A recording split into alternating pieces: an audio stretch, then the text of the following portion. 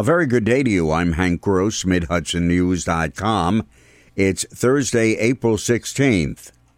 In light of the stalled economy because of the coronavirus, the Poughkeepsie City administration is going to have to tighten its fiscal belt dramatically.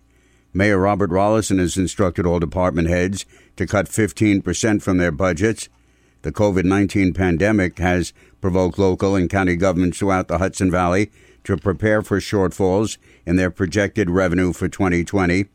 City Administrator Mark Nelson has released some of the data submitted to the response of the mayor, and the numbers are substantial. The city's estimating a $5.5 million revenue shortfall as a result of the virus.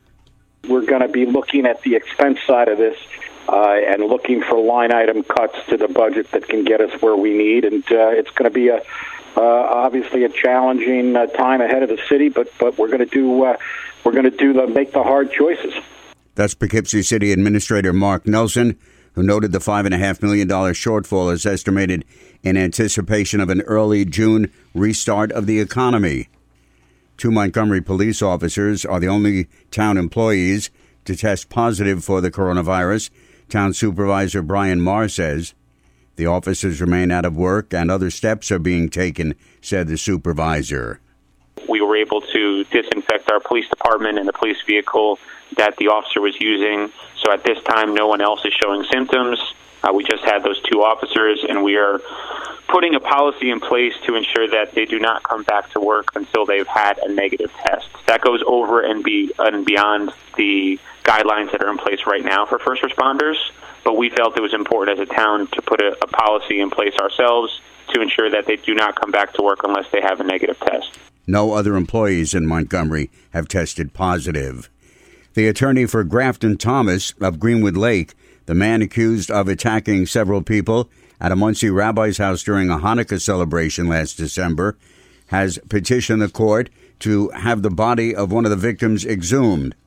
Joseph Newman, who had been in a nursing home since the attack, died recently, and the Rockland County DA indicated he would seek to elevate attempted murder charges to murder. Attorney Michael Sussman wants to know if it was, in fact, the machete attack that killed Newman or COVID-19. We were in the heart of the COVID situation, especially in nursing homes where he was housed.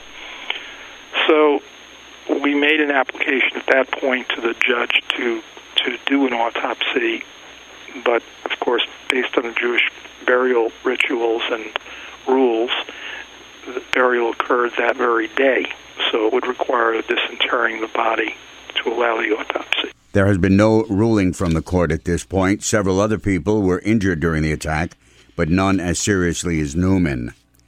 3 former line workers will receive a total of $175,000 in a settlement of their discrimination claims filed against KTF Enterprises Incorporated, a beauty supplies production and distribution company in Newburgh. A consent decree was approved in federal court in White Plains, settling the matter and awarding the settlement to 2 women and 1 man who previously worked there. I'm Hank Gross, MidHudsonNews.com.